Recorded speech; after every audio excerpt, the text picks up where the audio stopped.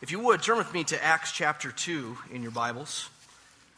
As you're turning there, I'll give you a heads up on some upcoming messages. On September 9th, the Sunday after Labor Day weekend, we'll start back in our study in the book of Psalms. We'll have about 13 or so more messages, so I think we can squeeze all that in before Christmas. And then first of the year, we'll start a new series, probably 1 Peter. This week and next week, before we get to the Psalms, I want to talk about the church.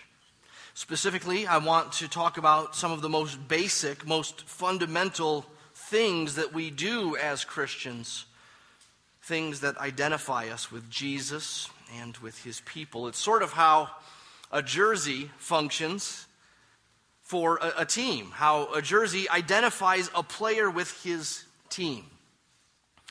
I think we see this in Acts 2. Let's start reading in verse 37.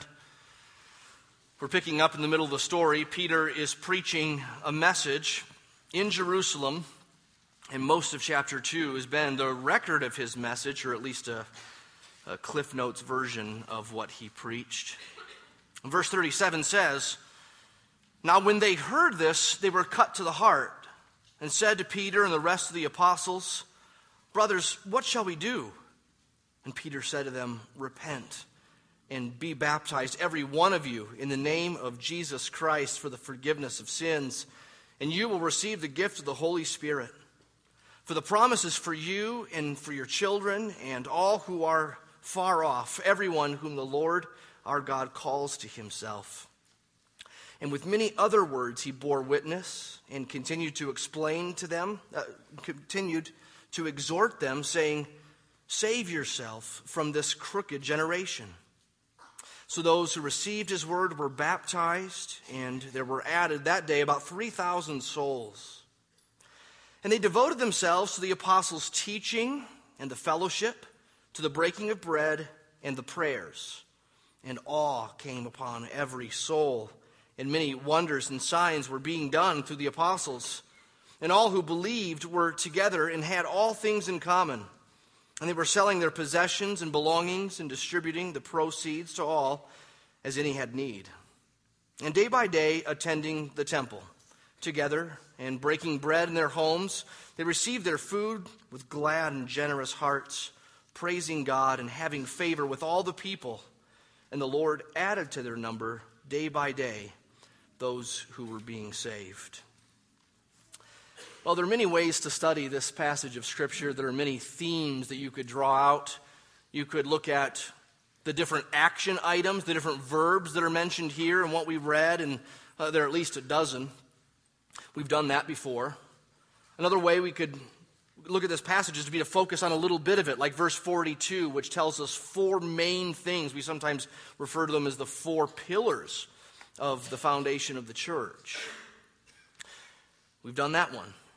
We've done other things as well in Acts chapter 2. It's a frequent passage for us because, well, it's such a watershed moment and it's such a hallmark description. It's potent, it's loaded. What I'd like to do today is to focus on three things that we see in Acts chapter 2. Things about coming to Jesus and identifying with him. 3 B's. The first is belief. Belief. Hopefully you saw that. There's belief in Acts chapter 2. They respond to Peter's preaching with belief. Of course, there has to be preaching that precedes that belief, according to Romans chapter 10. How will they believe unless they hear? How will they hear unless someone preaches to them? And so Peter preaches to them. And he proclaims the crucified and risen Lord. Look at verse 22. Men of Israel, hear these words. Jesus of Nazareth, a man attested to you by God with mighty works and wonders and signs that God did through him in your midst, as you yourselves know. This Jesus, who was delivered up according to the definite plan and foreknowledge of God, you crucified and killed by the hands of lawless men. But God raised him up, loosing the pangs of death, because it was not possible for him to be held by it. There's the heartbeat of his message. There's the centerpiece of, well, not just what he's preaching here, but his very hope, his belief, his identity. Like Paul says, this is of first importance that Jesus died, was buried, and he was raised on the third day. He proclaims the crucified and risen Lord. He proclaims guilt as well. You see that? You killed him. He's preaching to a big crowd there as he says, you killed them. Some of them have more or less culpability in the death of Jesus than others, but we, in a sense, have all crucified the Lord of glory with our sin. So he says, you've crucified him. He says that more than once.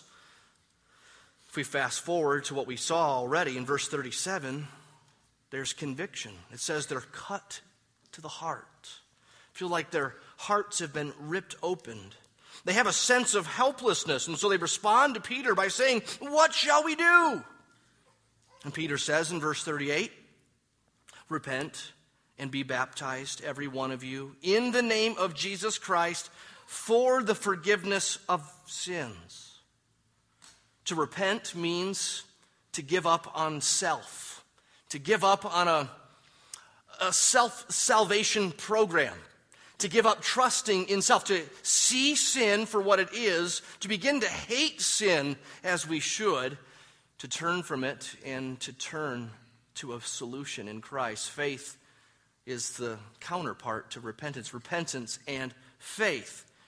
Repentance and believe. Repent and believe. You see elsewhere in the book of Acts, here it doesn't say repent and believe. It says repent and be baptized. But the belief is clearly implied because, notice verse 38, it's in the name of Jesus Christ that there is the forgiveness of sins. It's not meaning here that just quoting his name, claiming his name means we're forgiven. His name represents all that he is and all that he's done. So he's saying, this Jesus who died and died in our place and was raised victoriously and now lives forevermore, this King of glory forgives. There's forgiveness in his name. And so he kind of just puts things together. He kind of like, if there were three boxes of trains, and he takes the one in the middle and he removes it. Repent, believe, and be baptized. He takes the one in the middle and he takes it out and he puts them together and he assumes it. It's assumed as he talks about things like receiving his word. You see that, verse 41? As they talk about verse 38, forgiven. Or verse 40, save yourselves. Of course, they can't save themselves except to receive salvation. So, repent, believe, trust. And Peter's persistent with this. Verse 40, with many other words he bore witness and continued to exhort them. And they do just what he says. They repent, they believe, they trust. They're now Christians. They follow Jesus. They have forgiveness. They're saved. Do you have this forgiveness? Have you heard this message that Jesus died in your place to take your punishment, to forgive your sin, to reconcile you to the God that you were made to relate to and worship and enjoy and are estranged from because sin and rebellion? Do you know this Jesus? Would you trust him today? Would you do just what these folks did? Would you sense being cut to the heart and say, what do I do again? And hear Peter say, repent, believe, receive, be saved. Know the forgiveness that's in his name. Christian, praise God afresh for a salvation that comes to you, not by works, but through faith. Hear it again. You're used to it. I know. You're used to the fact Jesus died in your place, and now there is no condemnation for those who are in Christ Jesus. You know it, but preach it to yourself often. Enjoy it more. Grow in apprehending it and applying it in your life. We don't outgrow belief. It's foundation. Foundational to who we are and what we do as Christians. But there's a second B. You might guess it. It's baptism. belief leads to baptism here. And baptism is like putting on the Jesus jersey, you could say. It's an outward sign that you're on the team. It's showing the world that you play for Jesus. You've switched teams. By His grace, you've been traded. Now, sure, just putting the jersey on doesn't make you on the team. My wife has a Peyton Manning Broncos t-shirt. We can't afford a jersey, so got a t-shirt. But just because she has a Broncos t-shirt that looks like a jersey doesn't mean she plays for the Broncos. Yes, there are plenty of people who've been baptized. They have the sign. They pretended to put on the jersey, but they're not truly in Christ. Some are better at pretending this than others. Sort of like flag football. Some of it's horrible. Some of it's pretty darn good. There's that Mark Wahlberg movie where that's legit dirty football, right? No pads. And it goes pro. So some people, pretend like they're in the pros, and some are bad at it, and some people pretend like they're in Christ, and some are good at it and bad at it. But that's not the point. What we want is the real thing. For those who are really and truly in Christ, they're on the team. Putting on the jersey or putting on baptism isn't the sum total of being on the team of the Christian life. No. In the NFL, it's based on a contract, right? That's how you know you're on a team. They pay you. And with Jesus, it's based on a contract or covenant. And it's based on His payment for us and to us, forgiveness of sins. That's how we know we're on the team. But those who are on the team like that, those who have that covenant and reap the benefits, the payment in Him, should want to wear the jersey. Amen? Why? Well, in part because baptism signifies some beautiful things. What does baptism mean? What does it signify? Hopefully you've seen it before. It just simply is going down into the water and coming up out of it in the name of the Father, Son, and Holy Spirit. But what significance does it have that it would be so monumental, so foundational, so integral to this thing of identifying with Christ? It's belief and then baptism. So here's what it means. It pictures, for one, what Jesus did. That He died, He went down into the grave, and He lives. He was raised up out of it. But it also pictures our union with His death and His resurrection. By us doing the burial and resurrection action, we're saying His death is our death. His resurrection is our resurrection. His life is now ours by grace through faith. Baptism also points to, portrays, pictures the washing away of sins. Acts 22 says, "Get up and be baptized and wash your sins away." Now, baptism doesn't really wash away sins. It's just plain old water. It doesn't have any holy properties about it. It doesn't have any internal cleansing action to it. But it signifies what has already happened in the heart, where God, in Christ, by His blood, has washed our sins away. He has cleansed our filthy garments and made them white as snow. Baptism also pictures our own spiritual death and resurrection. We used to serve self and sin and Satan, but we have had that old self crucified, Paul says, and there's a new one that now is raised up in Him. So Paul says in Romans 6:4, we were buried with Jesus by baptism into death, in order that just as Christ was raised from the dead by the glory of the Father, we too might walk in newness of life. Baptism portrays Romans 6:4, that coming to Jesus means a death and a resurrection has taken place. Or what Jesus said to Nicodemus in John chapter 3, you must be born again to enter the kingdom of heaven. Or you must be born from above. There must be new life. If any man's in Christ, he's a what? A new creation. That's what baptism signifies in part. But in short, it publicly demonstrates our identity with and our allegiance to Jesus as Lord and King, as God, Messiah, and Savior. In many cultures, of course in first century times and in other parts of the world today, baptism was the fork in the road that so publicly identified you with the Christian path that it could mean parents disown you, or worse, they kill you. Baptism is God's ordained way in which Christians publicly and officially identify with Christ. It's the Christian, dare we say, coming out of the closet. That's what baptism is. It's coming out of the closet as a Christian. We come out of the closet as Christians not by going forward at the end of a church service.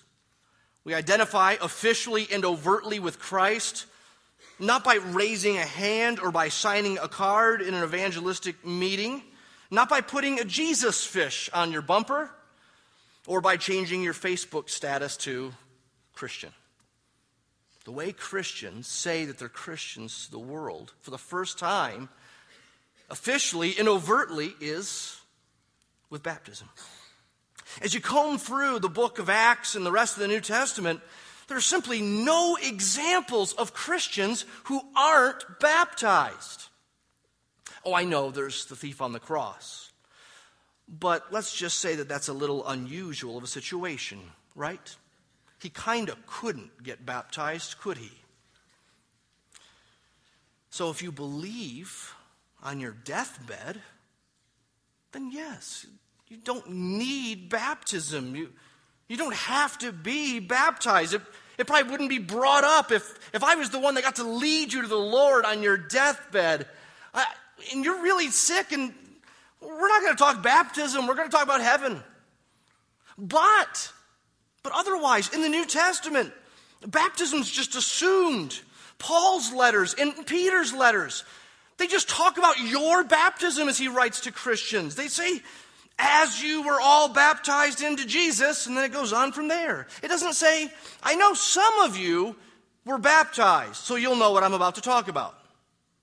It's just assumed. You're Christians, you were baptized.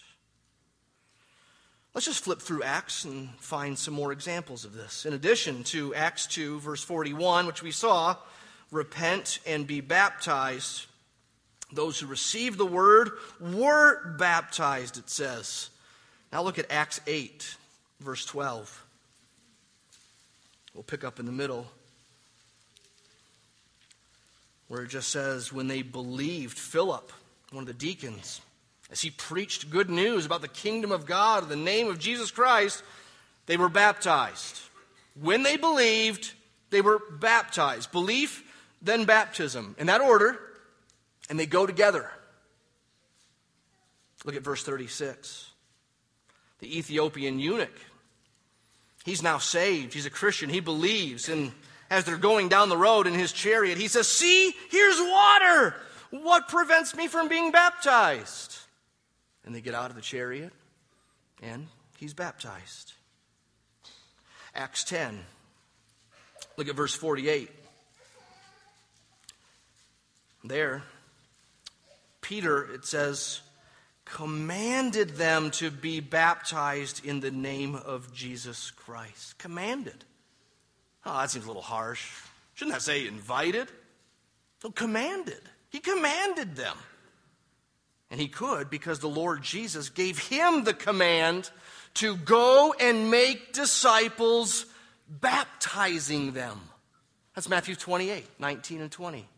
Go, therefore, into all the world, making disciples, baptizing them in the name of the Father, Son, and Holy Spirit, teaching them to observe all that I have commanded you.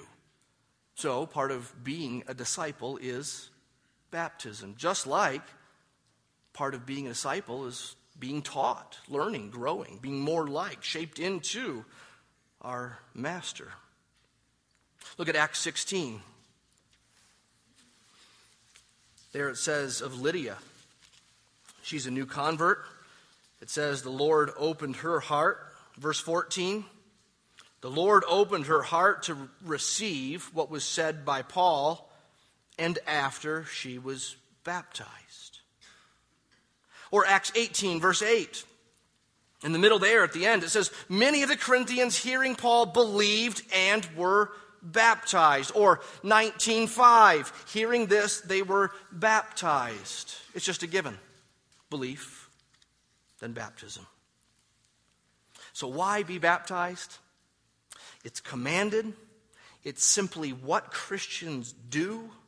It's a beautiful picture. It's a drama, if you like. And it pictures the greatest thing in all the world. It pictures to the world that the greatest thing in all the world is ours. It's a coming out party.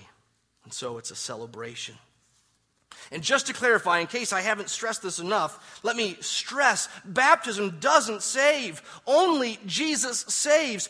Baptism is a God-given, God-commanded picture of what saves. Jesus saves, his death and resurrection. Baptism only outwardly proclaims and portrays what is our only hope, what is our chief identity, what is our life and our new life. So, in that sense, it's putting the jersey on, isn't it? It's putting the jersey on. And Christians should want to wear the jersey.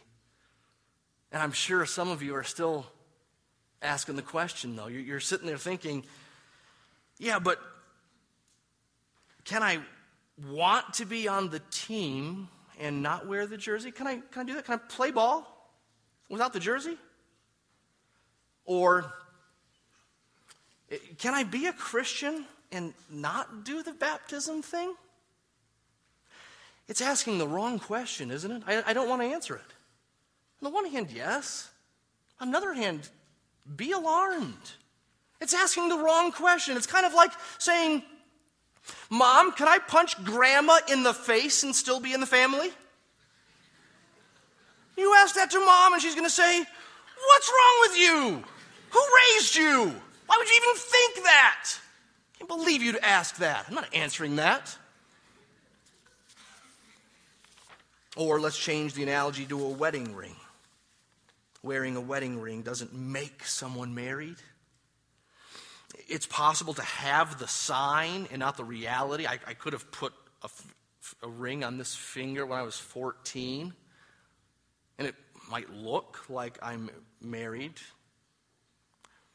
I doubt it. I doubt it would look like I'm married at 14. No one would buy that. But you could have a ring on that finger and still not be married. But you know, I'm real glad my wife wears her ring. Could you imagine being a few months into marriage and the ring hasn't gone on? I mean, there was the ceremony, then it went somewhere, and you haven't seen it. You don't see it on her hand. You ask her about it, and she says, oh, yeah, I just keep forgetting to put it on. Sorry. Or, yeah, I'm really not used to it yet. It just kind of feels weird on my hand. I'm not used to a ring. Something's wrong there, isn't there? So how about you? Where are you? What do you need to do? Do you need to believe? Then believe and be baptized. Do you, believer, need to be baptized? Obey the Lord in this. Don't treat it as optional. Don't keep the wedding ring in the dresser and think that everything's okay. Do you partake of the Lord's Supper and you haven't been baptized? Why? Kind of the same thing, aren't they? They kind of go together. And I would say, parents, it'd be good for you to be consistent with that as well. Some of you hold off on baptism with your children. In my opinion, you probably should hold off on the Lord's Supper as well. One is for believers. The other one is for believers. Maybe you were baptized as a young child. You thought you were a Christian then. And now you know that later in life is when the Lord changed your heart and gave you faith, and you know you need to be baptized because you weren't baptized then. It didn't represent what was in the heart. It didn't follow belief like it should. Don't hold back. Be baptized. It's a commandment. Be baptized. And don't be shy about it. I hear that a lot. I'm just kind of shy. Either shy to be up in front of people. I understand that. I mean, even though I do public speaking, I can be shy in front of people. But we shouldn't be shy about publicly identifying with Christ. Maybe you're shy because you've waited so long. Well, you need double repentance then. Repentance for waiting, and repentance for being shy. Baptism is a declaration. It's part of us being his witnesses. It's part of our obedience to him. So maybe you're instead someone who's been baptized and you know you need to nudge a friend. Maybe right now you're elbowing somebody. Maybe you need to nudge a spouse about getting baptized. Or maybe you just need to think on it more. Maybe we all need to live in light of it better. That's baptism. The third B is belonging. Belonging. Look at Acts 2:41 again. To those who received his word or believed his word were baptized, and there were added that day 3,000 souls. Added to what? Well, added to a group, added to the church. They belong. And then the rest of the chapter talks about what that belonging looks like. It talks about what their life together looks like. They've joined themselves to Christ in belief. They've portrayed that in baptism. But they also joined themselves to Christ's body, the church, to a Christian community. So like baptism, church membership is like putting on the jersey. Now, I know the analogy is getting messy because now we're talking about two jerseys, and you only wear one jersey when you play a sport. Bear with me, I know. But hopefully you get the point that both baptism and membership are public, overt, tangible identifications with the Jesus team, kind of like a jersey is for an athlete. In the words of Mark Dever's latest book, both baptism and membership make the gospel visible. Make the gospel visible to the world. Now let me clarify a couple of things. Let me clarify that when I equate belonging with church membership, I don't mean to say that if you're not a member here, you're not welcome here. I don't mean to say if you're not a Christian that you're not welcome here. I don't mean you don't belong here like you don't belong, men, in the women's restroom. You really don't belong there. You can't go there. You'll get in trouble for going there. I don't mean that as I talk about the church. But there is a kind of belonging, of partnering, covenanting together. And here's the second thing I need to clarify is just what I mean by membership. I'd put it like this. It is consciously and overtly identifying oneself with a local body of believers like this who are committed to care for each other by meeting together, doing what Jesus said, and holding each other accountable to do it. I think that's what membership means. Now, the word membership isn't in the Bible. The word member is. So let me try to defend this from Scripture, this thing of formal church membership. Some of you come from church backgrounds. I was a part of a church once. It didn't have formal church membership for a while there in my Christian life. I didn't believe that it was biblical. I was at a small church, so conveniently you kind of do the same thing anyway because you know who's in and who's out and who's committed to this and who isn't. But yes, in Scripture, I admit, we're not given a lot of specifics. I understand that The word membership isn't in the Bible, and I understand that we aren't given specifics for how to handle who's in or how they get in or whether we write them down or whether we keep tabs on them in these ways or those ways. But something official and overt seems unavoidable to me when you put all of the New Testament puzzle pieces together. So let me try to put them together. I won't number these, but I think there are about 19 puzzle pieces here. Quickly. One puzzle piece would be the words join and added in the book of Acts. When people are saved, we already saw that, Acts 2:41, they're baptized and they're added. About 3,000 souls, it says. Or look over at Acts 5. Here's one that puts a little bit more contour to this thing of joining and not joining. Acts 5, verse 12, this is right after Ananias and Sapphira, two people in the church, lied about how much they gave to the church, and God struck them dead. Just boom. That's it. Then it says, verse 12, now many signs and wonders were regularly done among the people by the hands of the apostles. They were all together in Solomon's portico. None of the rest dared join them, but the people held them in high esteem. So whoever these people are, the people around them, they're people who are close enough to see them. They're seeing them do church. They're seeing them live out church and being the church. But none of them dared join them. None of them dared join this whole thing. It doesn't just mean membership, like they were Christians, but they didn't commit to membership because that's too serious. It means this whole Jesus thing is interesting. We got them in high esteem. And yet, this is a little bit scary. They just lied about giving and God killed them. And so, there's caution. They dared not join them. And yet, look at the rest of the verse. And, more than ever, believers were added to the Lord, multitudes of men and women. So, conversion in Acts, becoming a Christian in the book of Acts, is not unrelated to this thing of joining or being added, or identifying with the people. There's a sense in which conversion, becoming a Christian, is vertical. So I believe in Jesus, who died in my place, and I'm forgiven. That's between me and God. In some ways, that's like just a tunnel, right? Me and God, what Jesus did for me.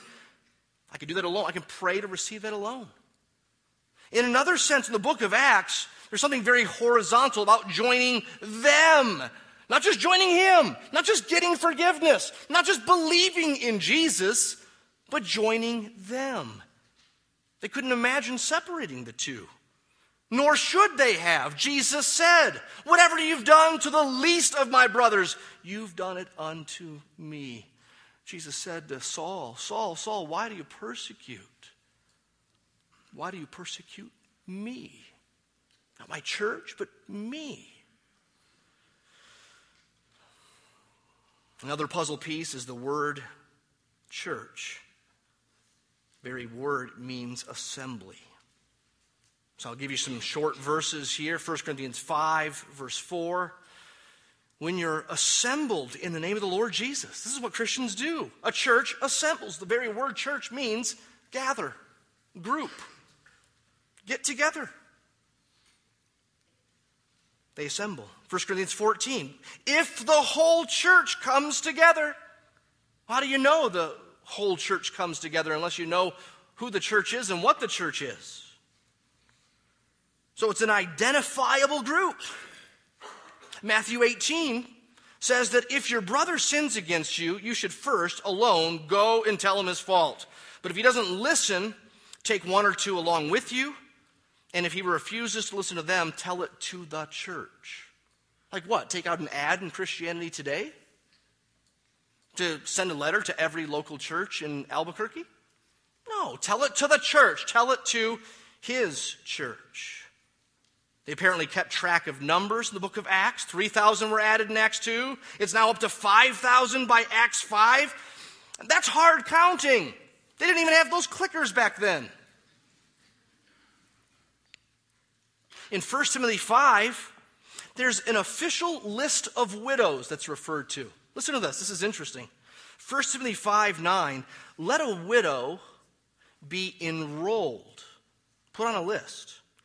If she's not less than 60 years of age, having been the wife of one husband, and it goes on from there and gives more litmus tests of what kind of ladies get put on this widow roll. Now, my point is not to chase the rabbit of what widows are in the book of 1 Timothy, or how the church cares for them, or why there's a list, and why there's criteria, and why some widows who are, too young don't get this kind of care. Put all that aside. There's a list. There's a list of widows. And if there's a list of widows, where are they getting that list from? What's the pool that they're drawing from?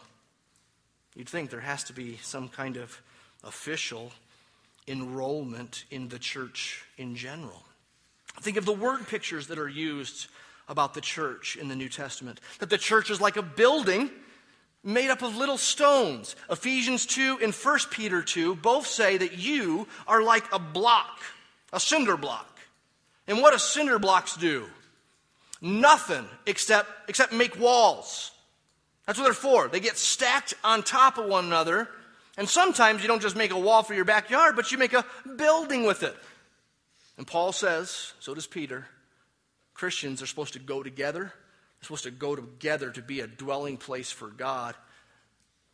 That implies something of pairing up, being on top of each other, being close to one another, having some mix and mortar in between. The church is like a building. The church is like a body. Romans 12 says that there's one body, but there are many members. They're all connected, though. So his body picture is not the church, what we call the church universal. He's not talking about Christians everywhere. He's talking about the local church, the local body, like the church at Rome, like those churches, the 7 churches mentioned in Revelation 2 and Revelation 3, like Desert Springs Church, like Hope Evangelical Free Church in Albuquerque.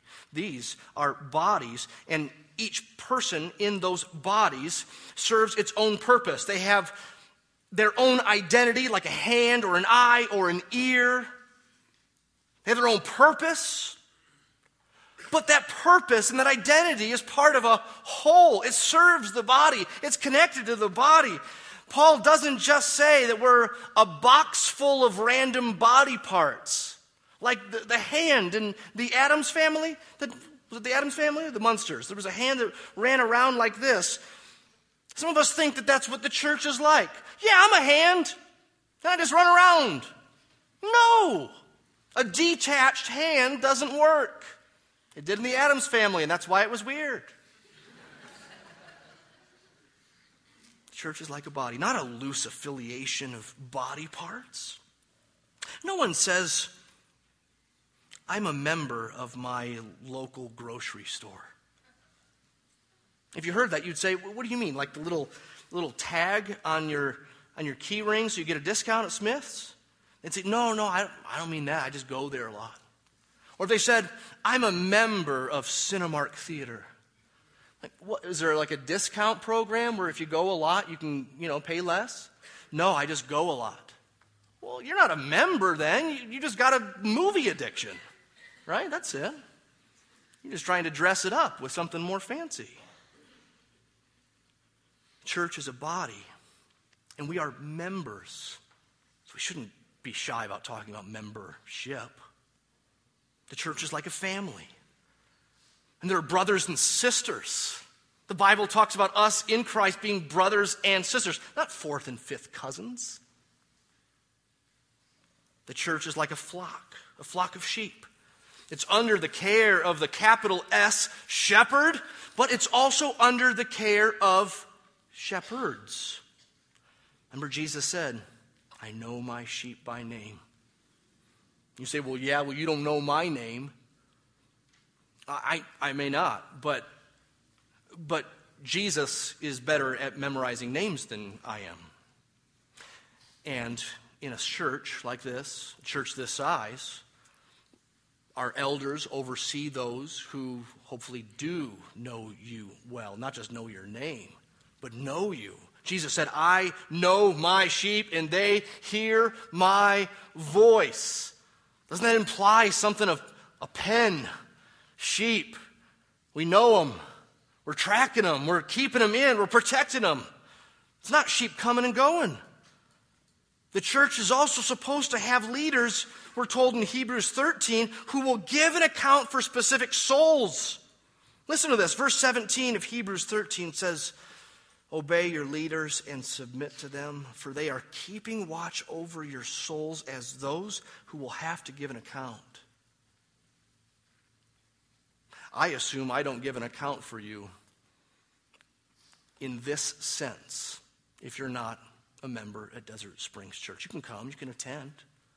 I assume that our elders will not give an account for Christianity in general in Albuquerque.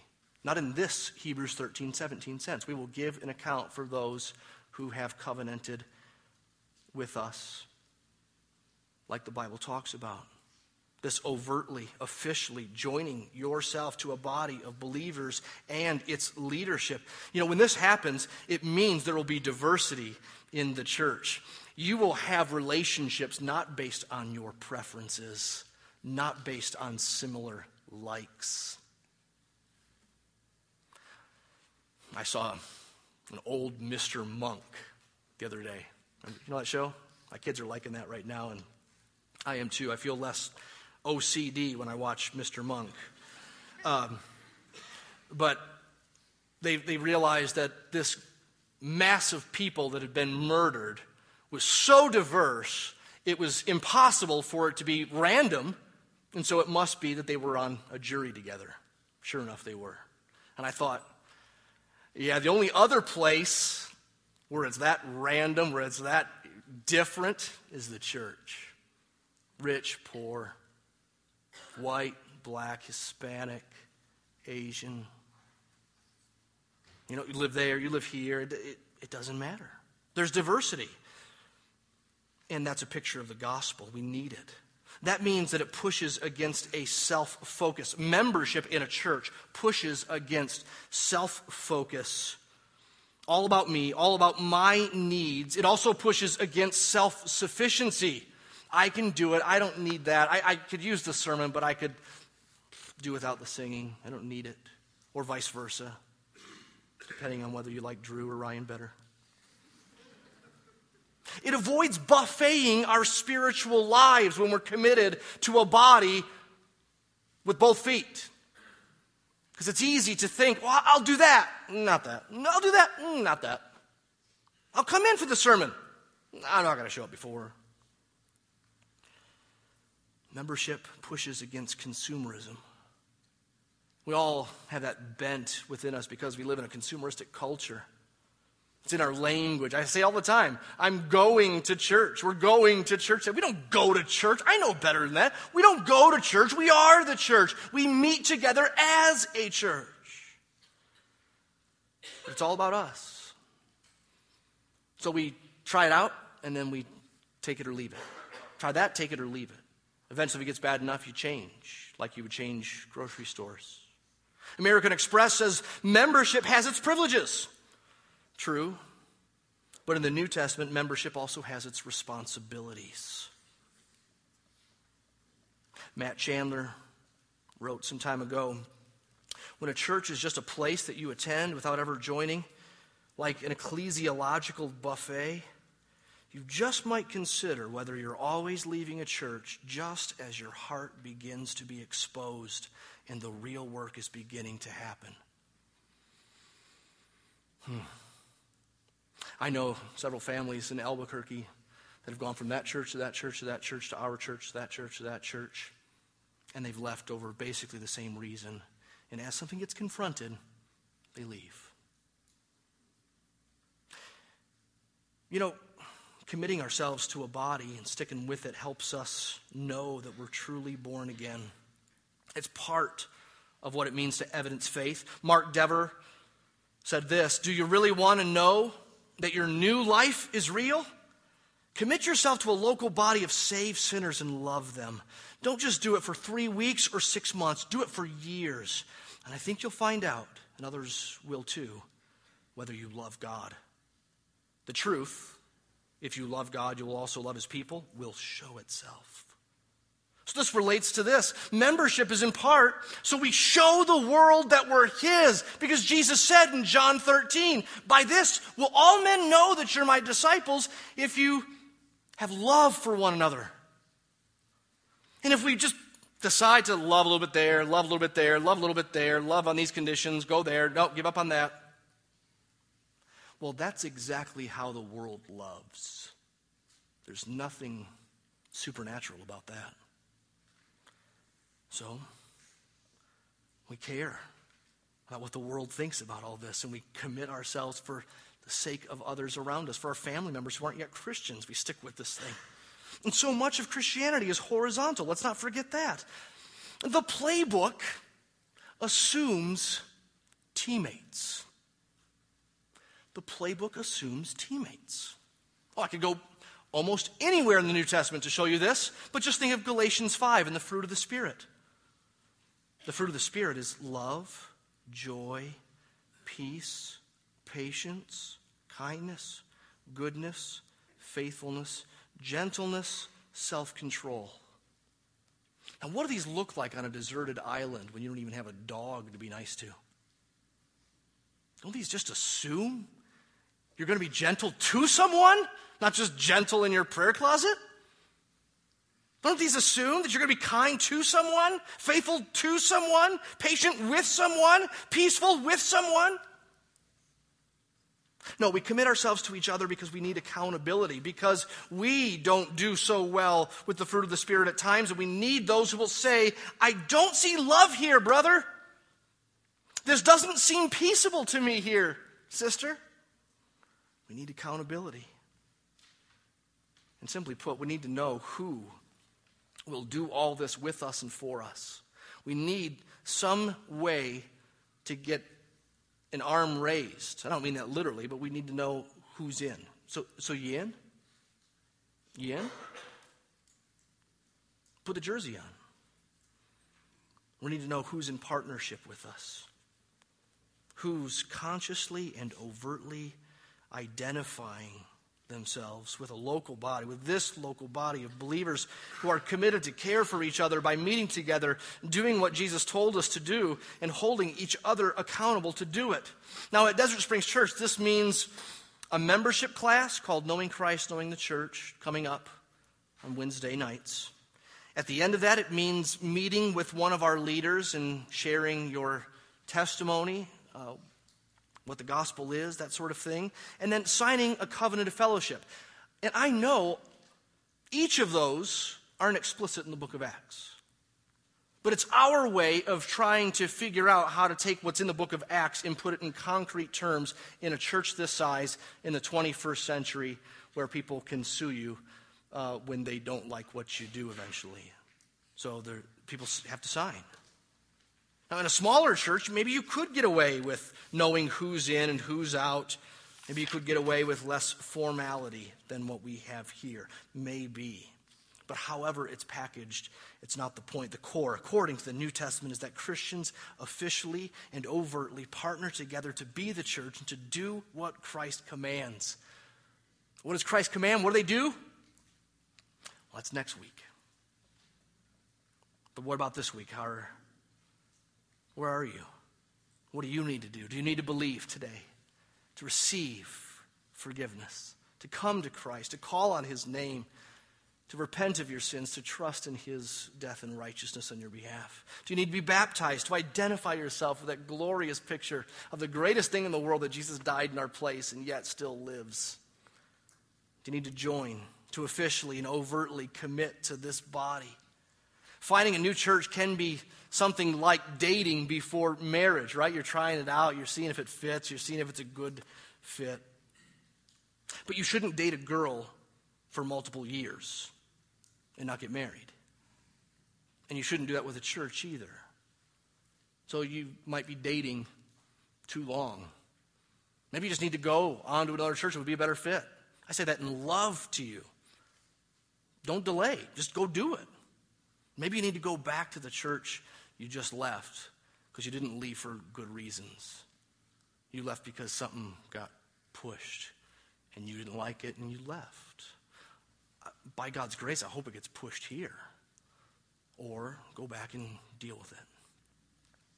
Do you need to just live out your membership more strategically and more overtly? Maybe that means coming more faithfully on Sunday morning. Maybe it means joining a community group where these things we're talking about and we'll talk about next week are facilitated best, at least in our church. Community group. Maybe you can join a community group. Or maybe you just need to grow in your patience and your love for Christ's body, the church.